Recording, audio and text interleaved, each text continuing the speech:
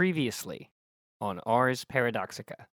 And so, for the first time in 18 months, Partridge and I could exchange minor pleasantries. I did it! I did it! It has been so long since something went right. What the? Someone just fell in the water. Dr. Nikhil Sharma at your service, and at your mercy as well. What the hell is this? It's my recorder. This recorder, your clothes. Are you from 20... By my time, ODAR is not the most ethical of government agencies. Let me guess. Like the NSA and the FBI all rolled into one? I planned to leave about a year before departure, but I was approached by this group. I'm here to bring you back. The generator, go! Got it. It will only take a second. Sally, it's Chet. What on God's green earth is going on? Open this door! I can't do it. I can't leave. I'm not ready. I see the beacons dotting the arc of time, lighting the way to dawn. Come on! Nikhil! Nikhil, come on, stay with me. Don't fall asleep. Everything is the worst.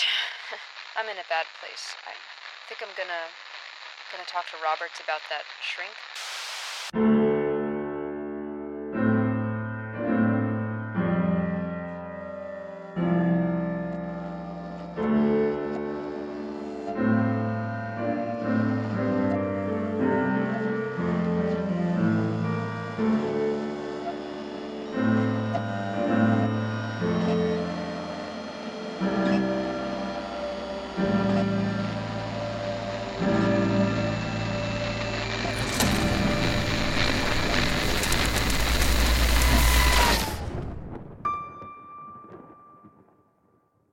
Diary of Sally Grissom, November 18th, 1949. I haven't really talked to anyone except this diary since a while. I still can't bring myself to step outside. I don't want to mess anything up. Again. Sometimes I think the universe has it out for me, you know? It's like the past pushes back at me because it's angry at all the stuff I've done since I left my proper place in time. I think of all the things that have gone wrong and how everything gets thrown back in my face. Then I remember that the past can't push back, and instead the grand dumpster fire of life and the tragedy of physics just more or less suck. At least the universe doesn't give a shit about me. God. Even when I think I can finally do things for the right reasons, it all goes to hell. I try to do some good, to bring a little right to the world with so much wrong in it, and it wasn't just Sharma. I mean, who knows where Partridge or Barlow or Wyatt or Wickman or any of them would be, how much better off they might have been without me. Wow, am I this much of a downer in public? Jeez. Roberts has been to see me a couple of times, despite what I've said about her, despite whatever estergenda she may have, it is nice when she checks in on me. But lately she's been on me to see this doctor, some psychologist she had on file, and I know that mental health is a serious business. I know seeking help is nothing to be ashamed of, and yeah, okay, maybe I'm a little afraid at the edges, but I can't. I just can't take the responsibility of touching another person's life. I can't keep throwing stones in the pond when all the ripples turn into tidal waves. I have to do everything I can from here on out to contain my effect, to minimize the damage, to not rope anyone new into my world. This is Maggie Elburn. I'm a research assistant to Dr. Aldous Carling, and these are my notes on the new behavioral analysis report commissioned by the U.S. Office of Developed Anomalous Resources. I've been instructed to record detailed notes about the study, as well as my own thoughts on the process, so here is tape 1, description and background. ODAR has commissioned us to design and run a series of tests to examine the effect of a new piece of equipment on the human psyche. This machine, codename Timepiece, Even now, I hesitate to put my full faith in the documentation, but I suppose I must for it to get anything done. They have sent along the pieces of a machine which, when activated, will transport objects backwards in time. I expressed my disbelief to Dr. Carling that such a thing was even possible. I would rather be stuffed back into records and archives than have my time wasted on a fool's errand. However, Dr. Carling reassures me that this machine does indeed do what it says in the tin. and I can't very well design an experiment around this machine without first accepting its premise as truth, so I shall. I should state again that this study was commissioned by a government agency for the purposes of examining the efficacy of this machine for use during wartime.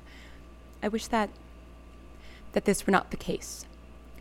But science is the sails, not the rudder, and I can only research what I've been asked to research. At least, for now.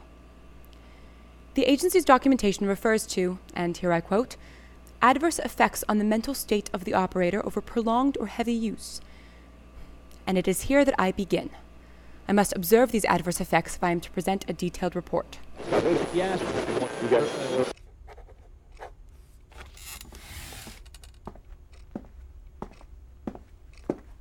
Now I should just go. Miss Sally Grissom? Doctor? Ah, damn it. Of course, excuse me. Dr. Grissom. I'm Dr. Fitzgerald. Come in. Actually, Dr. Fitzgerald, I was just thinking that, I didn't need to see you anyway. Sally. We're often unaware of how much help we truly need until it's offered. No, I've said too much already. I shouldn't even be here, I'm sure. Sally, you're already in my office. You have an appointment. I've got nothing but time for you. You've got no idea how right you are, Doc. What do you mean by that? I don't want to talk about it. I'm sorry I brought it up. Okay, that's fine. We can talk about whatever you like.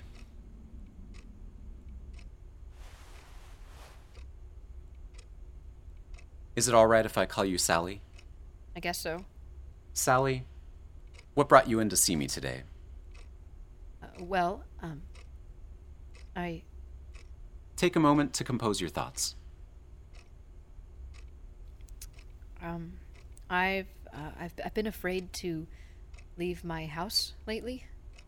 Or rather, my house and front porch and driveway up to the mailbox. And yet here you are. I know. Here I am. This is my first day in, a while. Days. How many?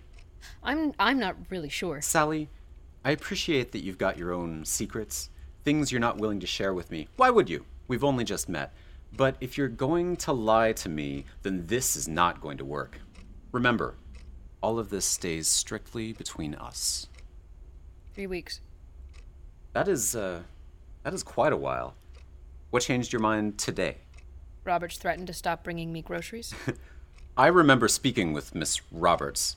She's very thorough. Do you think she'd do it? Yeah, I do. Roberts is sweet, but she's, got a cold streak. I believe you. And truth be told, I can be a little stubborn. You wouldn't be the first person to hesitate pursuing psychotherapy. Yeah, but at least I'll admit that I could use some help, so I'm here, but I wish I wasn't. Why is that? I wish I wasn't taking your time, displacing your time. That's called scheduling. No, I'm not making myself clear. What would you be doing right now if I hadn't made my appointment for today? Well, I imagine I'd be working on my notes for other patients, here, at my desk.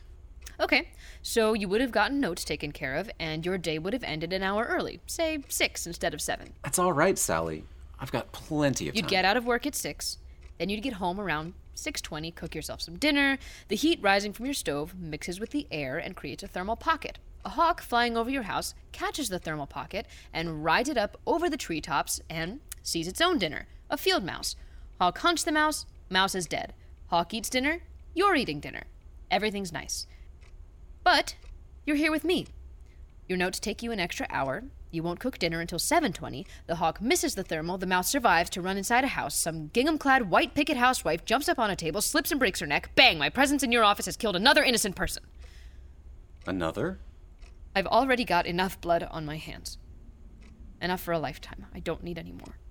I'd like to revisit the blood thing later, but I'd like to ask you a question. What if, during my late drive home, I run over the same mouse with my car? Huh? Maybe I go home earlier, a truck that runs a red light hits me on the highway. What if the hawk's full belly further devastates the mouse population here? What if that housewife was just the worst and deserved a quick death? She would really have to deserve it. What I'm saying, Sally, is that there is much that's out of your control here.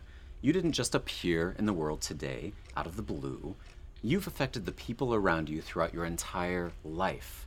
You can't control everything, and you shouldn't let yourself worry about what you can't control. You know what happened to the last person who said that to me? He ended up locked in a cage for the rest of his life. Maggie Elburn, experiment number 1. December 14th, 1949. I have with me here my first subject, Kronos. Say hi, Kronos. To begin, I have conditioned Kronos' behavior over the past week to press a button when he is hungry. Over the week, he has simply received food when the button is pressed. Today, I will be modifying the mechanism. Instead of releasing food, the button will now start a timer set for 1 hour. Once the countdown reaches 0, the timepiece will activate and emit radiation back through time, as I understand it, with a unique radiation signature. I have rigged up a sensor to the food release, and the food will be released only when it receives the signature.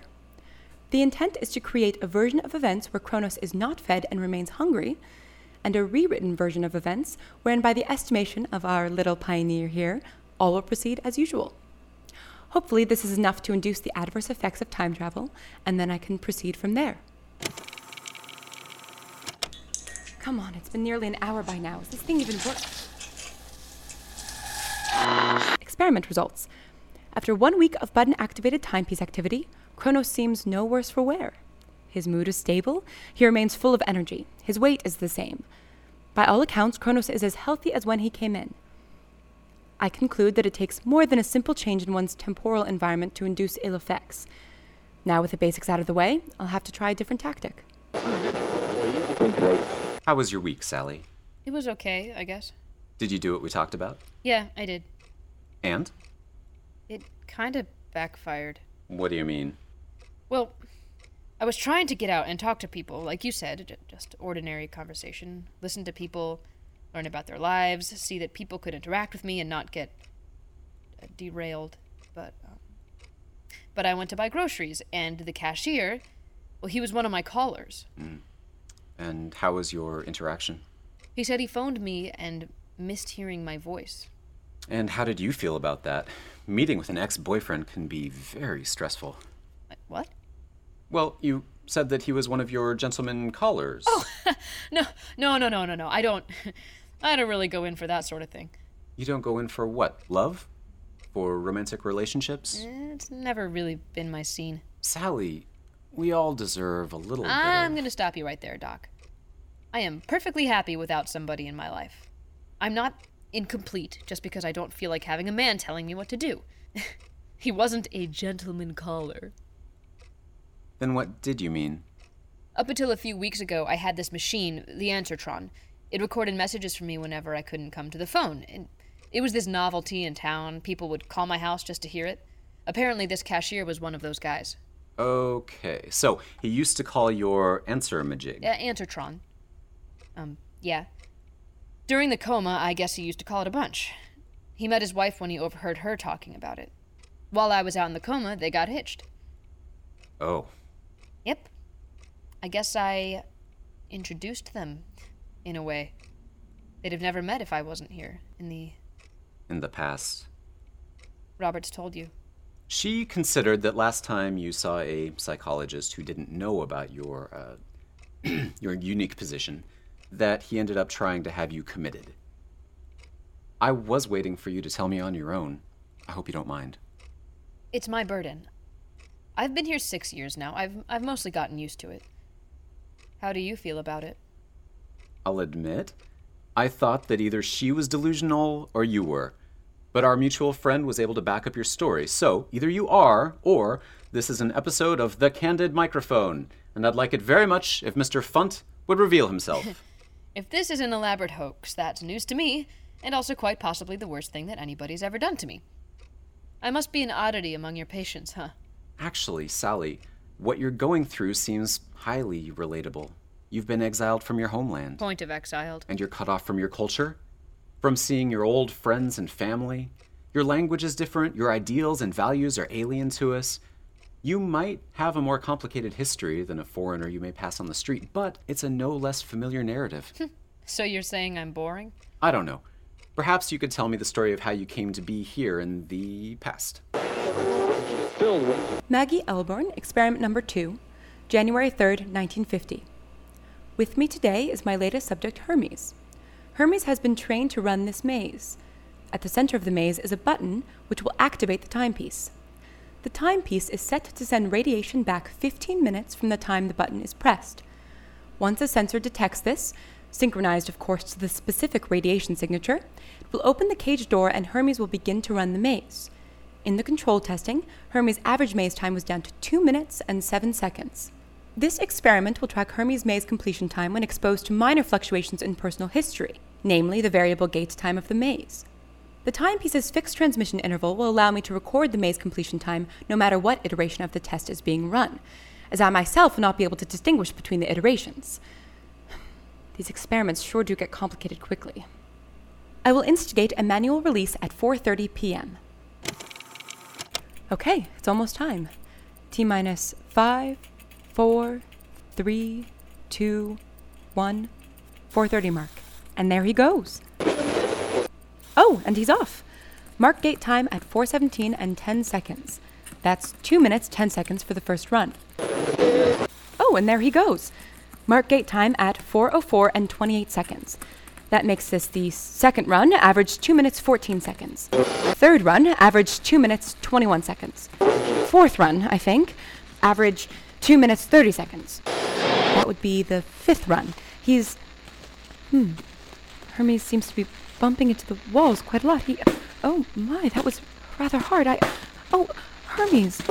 That makes this the fifth run, and... No, it can't be 5 with only a 5-minute gain. I can't have solved the maze 5 times in less than 5 minutes. This must be... Oh my, Hermes! Oh, and there he goes. Mark gate time at 3:13 and 25 seconds. That makes this the... Hermes? He's not moving. Experiment results. By my calculations, Hermes was able to run the maze 7 times before becoming incapacitated, with an average runtime of 4 minutes and 3 seconds. Even this average is well beyond the control data, but I have to assume that the decay became worse over time. That is, each iteration of the maze run until Hermes became overwhelmed. Well, I'm looking for tangible results of the adverse effects of the timepiece. I suppose finding Hermes dead at the starting line is exactly what I asked for. And he looks at his hand and it's like slowly fading away. And nobody gets what he's playing except the guitar player who calls up his cousin Chuck, and he's Chuck Berry. Sally, I know how important movies are to you, but do you think you could answer my question? Which was... Why do you think your presence in the past has made the world objectively worse? And what even is worse, anyway? Listen, an optimist hopes this is the best of all possible worlds. A pessimist knows it is. And as much as I try to hope that my time machine will make the world a better place, I know that it's brought nothing but pain to anybody, including me. Especially me. You said your time machine. Do you still feel ownership over the timepiece? Of course I do. All of this happened because of me. I built the damn thing in 20... and then built it again in 1945. I pored over obscure orbital mechanic equations for Oh my god. What? When I was building the timepiece, I never factored in the expansion of the universe. I don't know what you mean. You made a mistake building the timepiece? Yes! Of course! How did I not catch that? How did Roberts not catch that?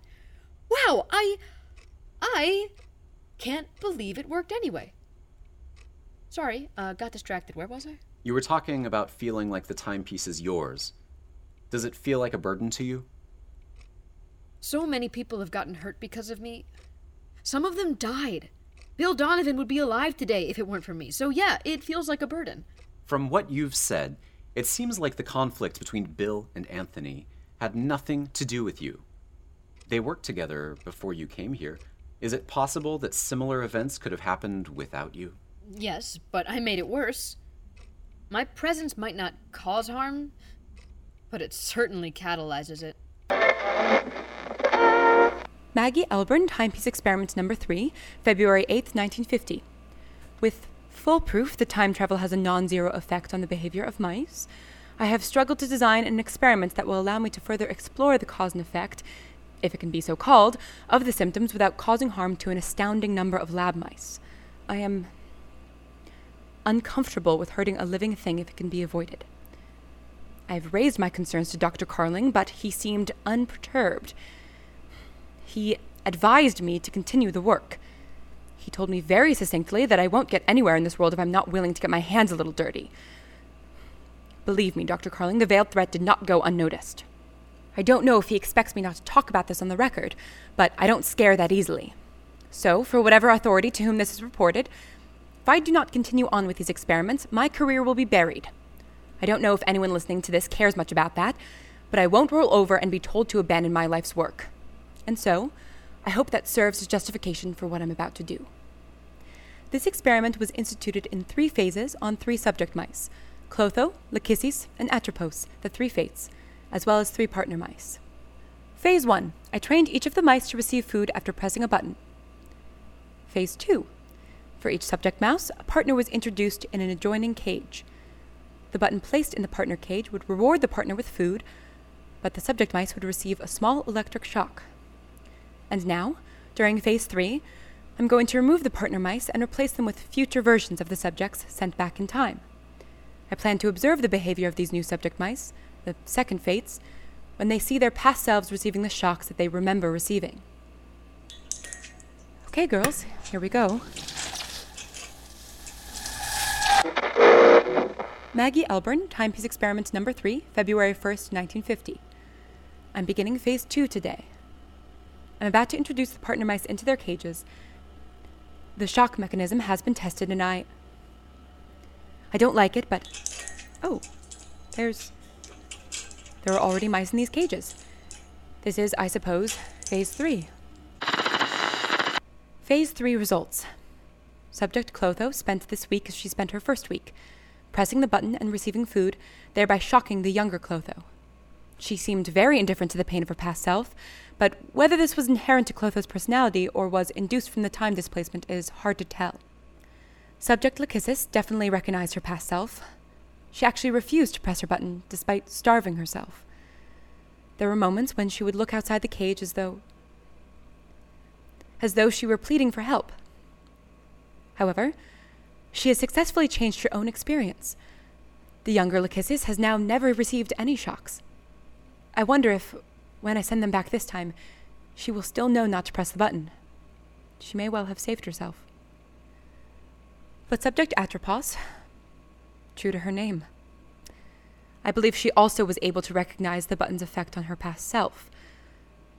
Rather than stop pressing her button, however, Atropos began to press her button rapidly, ignoring the food she received in favor of pressing it over and over and over.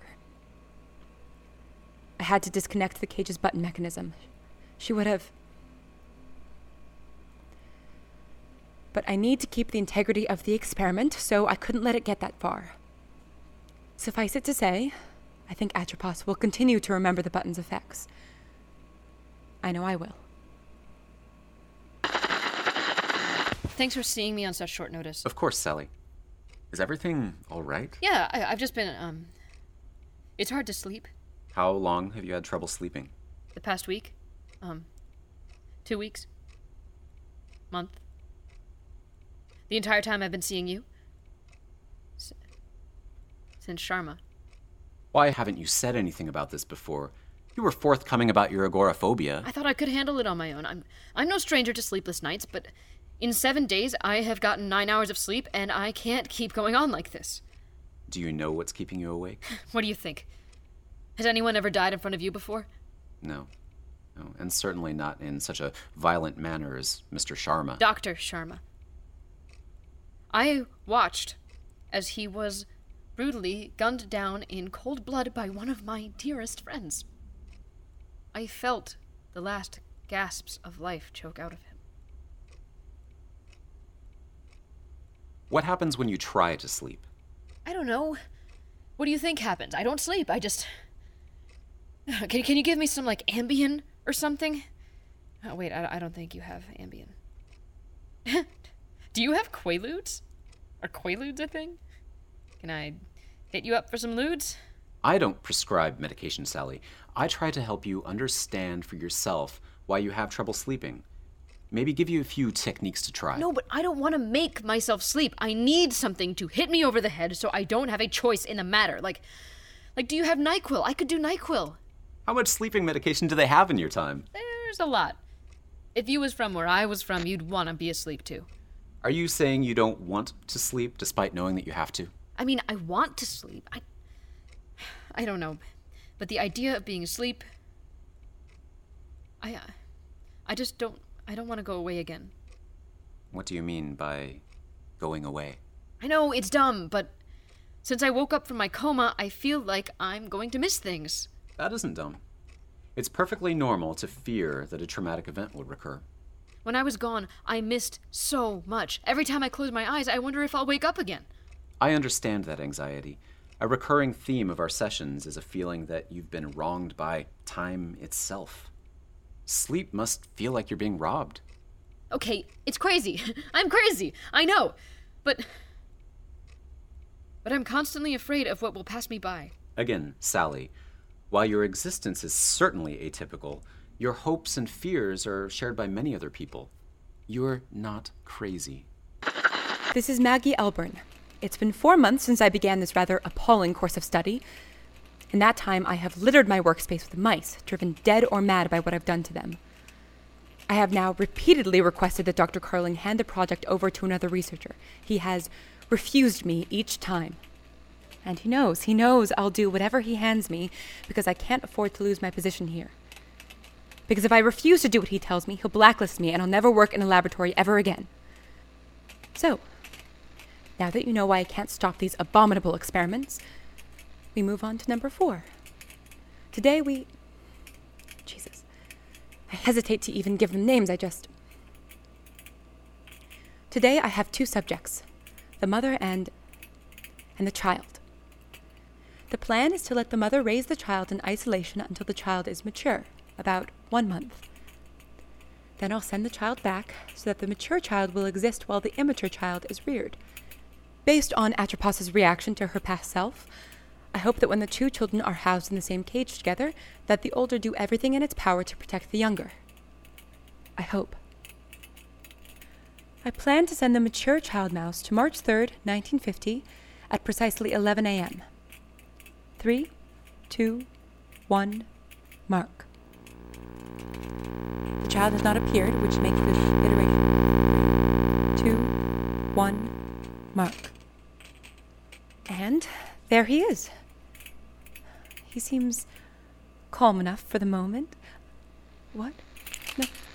No, don't! I just can't believe he didn't tell me. That Wickman didn't tell you why he killed Dr. Sharma? He came in with his goons and... Look, I know he was kind of a traitor or something, and I know that he's got, other spy master things to do or whatever, but I'm not other people. It's me, Sally. Everyone loves her because she loves science and talks weird Sally. I shouldn't be out of the loop like this. I thought I had control in my life. For about 45 seconds, I had done a thing, and it was a success, and then Nikhil Sharma had to fall out of the future and bring a mountain of questions with him. Questions that will never get answered. Questions that'll bother me forever. Questions don't always matter, Sally. Real life is not a radio serial. Things aren't always tied up in neat little bows. I understand that you've been through a lot these past few months, but this kind of obsession is unhealthy, and I think you know that. You don't know the half of what I'm talking about. I dedicated my life to knowledge, to the timepiece. You couldn't begin to understand the cosmically inscrutable bullshit that I've had to live with every goddamn day. You don't live with it, Sally. You're not a part of it anymore. I don't know how forgiving Mr. Wickman is, but it seems like you seriously breached his trust. Have you thought about the stress he might be feeling? If your friends are who they say they are, then they're having to make immensely stressful choices with no right answer on a day-to-day basis. And you're running around saying it's unfair that you're not a part of the club anymore. I know it must be hard, but they need me. I know as much, and I need them. But this goddamn 1.5 years of distance keeps holding me back. Doesn't matter with Partridge. Hell, he'll always be a voicemail away, but it was because of some damn accident that I still don't know anything about. Who knows? Maybe it was my fault. Maybe I delved too greedy, too deep, and I paid the price. Honestly, that kind of does sound like me. Do you not see a pattern? I don't necessarily think you had anything to do with what happened to you, but your compulsion to know has taken you down some dark roads. I know the kind of person you are, Sally, so I know this must be difficult for you to hear, but it might be time for you to move on to something simpler. Have you tried gardening? To whomever it may concern, this is Maggie Elburn, former research assistant to Dr. Aldous Carling. Under his coercion, and commissioned by the U.S. Office of Developed Anomalous Resources, I recently performed a series of experiments concerning time travel and its effect on the behavior of several mice.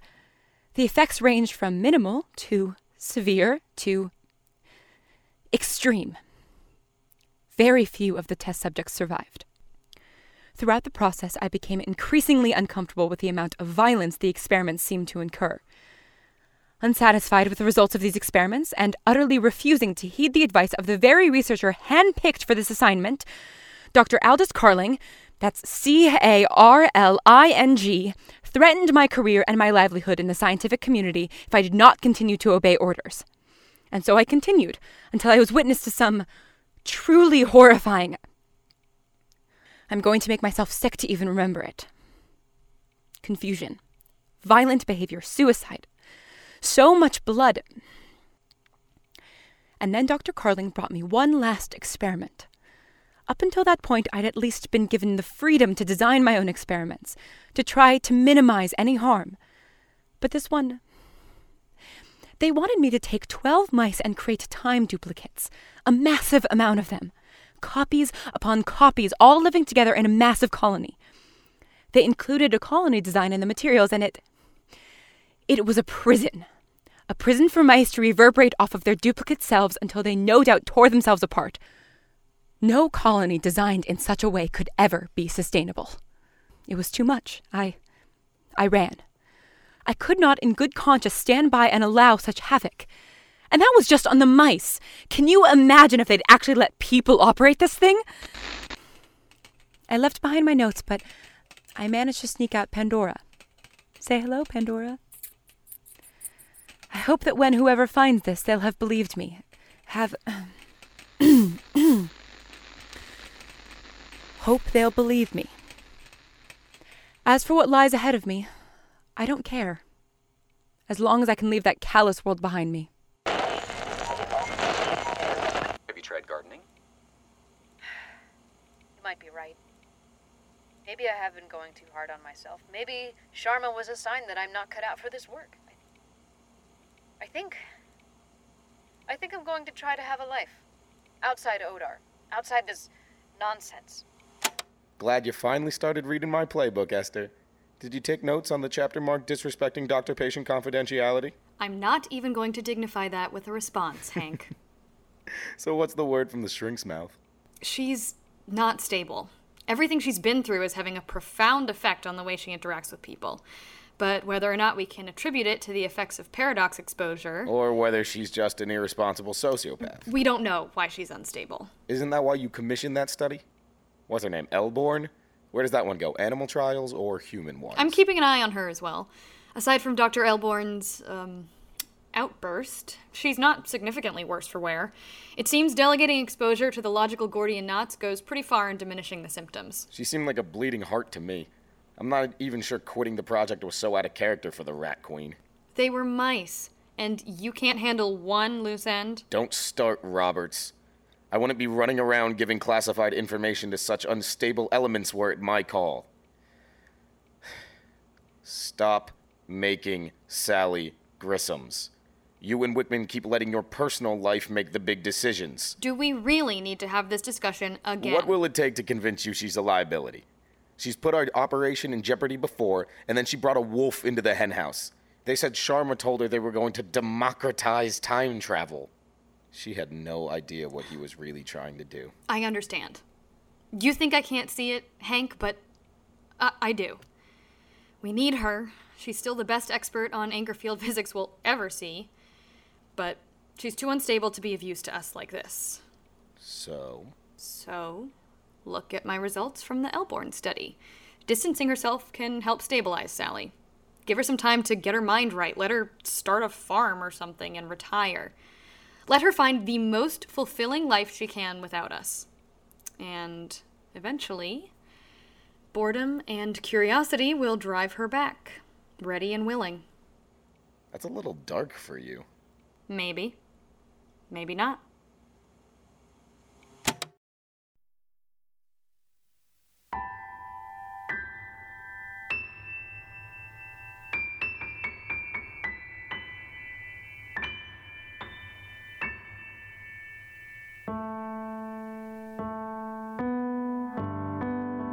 Ars Paradoxica was created by Daniel Manning and Misha Stanton.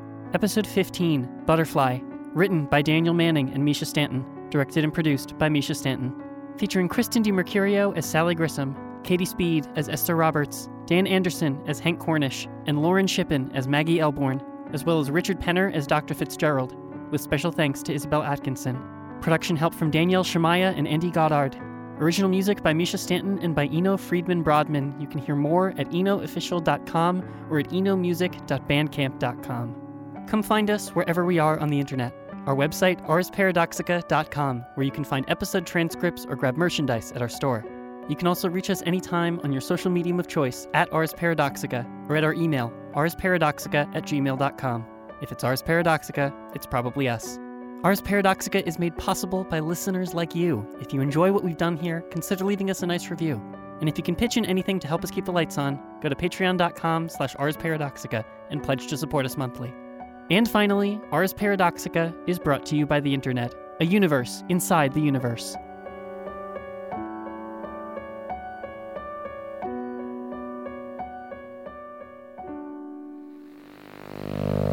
Green. Green. 23. 25. 17. 21. 14. 12. 24. 20. 16. 20. 4. 16. 21. 16. 20. 4. 10. 21. 26. 6. 8. 23. 18. 1.